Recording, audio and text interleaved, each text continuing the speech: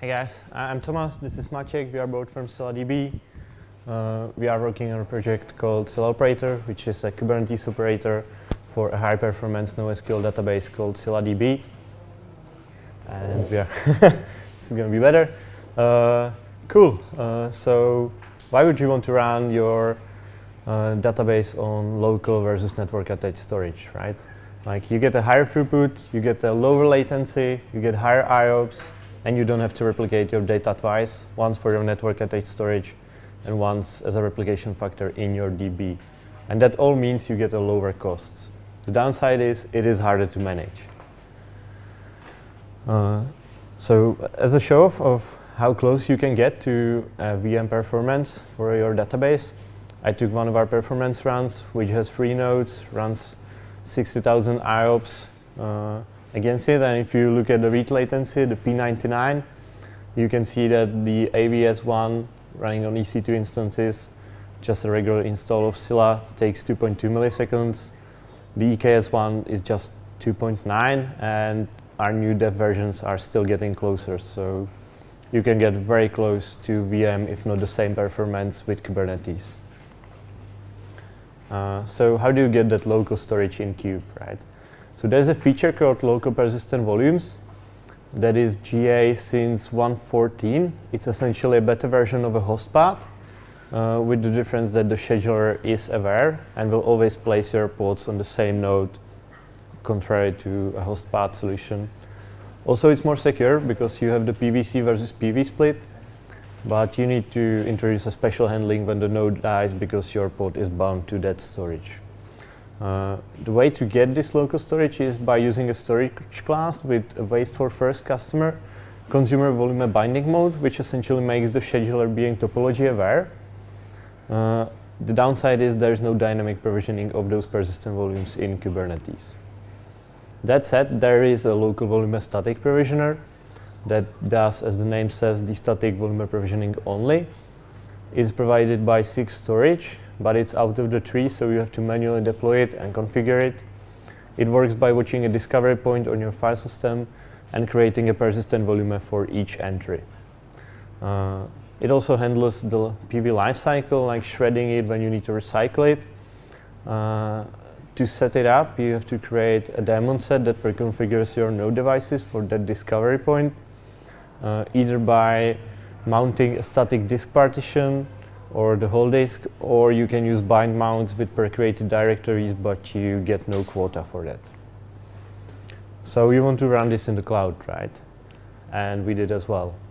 And it turns out not to be as easy. So with GKE, when you upgrade the GKE cluster, it starts replacing the VMs and provisioning new ones with the new version, which means it throws your local storage away, which kind of sucks, right? You can prevent that with general Kubernetes construct, which is called pod disruption budget. So we can say only one of them can be down, but GKE auto updates decide to break that contract after 1 hour, and streaming takes time, right? If you have terabytes of data for your database, it may not make it in time for that 1 hour. So you have to fall back to doing manual upgrades with GKE. Some may say like you need to account for node losses anyways, but the upgrade frequency is so much higher than what you would expect your node loss frequency to be. The other issue with GKE is you get the disk as a file system, which may not be the file system type your database needs. Say Scylla needs XFS and GKE will give you X4, so you have to reformat it and make sure it doesn't get reformatted back on every boot. So there's a bit of hacks that you need to do. And the state for EKS is very similar. It again replaces the whole VMs with a new version, which loses your local storage. It has similar timeout issues as the GKE. This time it's like 5 to 15 minutes. So you again have to handle the upgrades manually. So maybe replacing VMs is not a great idea when you are using the local storage, right? So is there a way out of this? And yes, there are other distributions like OpenShift or OKD, which is the upstream version, that do in-place upgrades, which means you still get the same VM and the same local disk you had before. It uses RPM OS 3 file system that's immutable and does atomic switches to a new version, so you don't have to stream your data to a new node at all. You also get the same kube distribution everywhere, and it's not that hard to manage because the platform is managed by the operators, but I'm sure there are other options for you as well. And now Maciek will tell you about dynamic provisioning. Yeah, so let's talk about dynamic persistent volume provisioning for the local storage. So currently there are only two available options. There is a local static provisioner Thomas talked about earlier, but unfortunately it only supports static provisioning, so manual actions are needed. And there is also a CSI host path, which provides you with dynamic provisioning, but unfortunately it's not feature complete. It supports only a single node and it's not production ready, but it follows a modern CSI approach. And the CSI stands for the Container Storage Interface. It basically allows the third-party storage providers to expose their block and file storage systems in a pluggable way. And it is implemented by multiple container orchestration systems like Mesos and Kubernetes. And actually on Kubernetes, when you write such a driver, you don't need to touch any Kubernetes code whatsoever, because Kubernetes provides you with several building blocks that are basically running as a sidecar to your driver, and they are managing everything Kubernetes related for you. And writing drivers for network attached drives is kind of different to how you write them for the local drives. So for network attached drives, you usually run a couple of controllers where you select a single one using leader election to manage the lifetime of network attached drives via some external API. And when the pod lands on the node has access to this drive via network, and it can just mount it with a pod. But for local drives, it's kind of different, because as the name suggests, the local drives are only local to a particular node. So for example, driver running on node A cannot create a directory on the disk attached to node B. So we need to think about it, and your driver needs to not react on the requests not bound to the node the driver is running on. So you need distributed provisioning for that.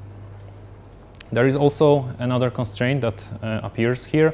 When you're using different local drives, the different nodes might have a different storage capacity, and scheduler needs to know about it, because it shouldn't place a node that it's not going to fit into a node. So the way to do it is to inform the Kubernetes scheduler by creating the CSI storage capacity objects, which basically scheduler understands and take it into consideration when it filters out the nodes that are able to fit the pod. And there is also a use case which is not very common for network attached drives. So when you are using local drives, you have some different problems. Like you might want to influence the scheduler decision based on your custom internal wait function. Like, for example, maybe you want to fill your disk to 100%. So you might prefer to choose the node with bigger free space. Or maybe your disk is really great at reading. So maybe you want to collocate the reading workloads there. So the way to do it is to write a scheduler extender running alongside the Kubernetes one, and suggesting your preferred choice of a node. So to sum up, the dynamic provisioning in Kubernetes, there is no out-of-the-box solution currently, although there are building blocks available. And so if you need this kind of storage, you just need to deploy your own driver, which is fairly easy to do it, thanks to these building blocks. So thank you very much. We are here at the after party, so if you have any questions, make sure to catch up us there, or maybe you want to drop us an email or visit us on Slack. And if you are interested in writing Kubernetes controllers for low latency applications, we are hiring. So thank you very much.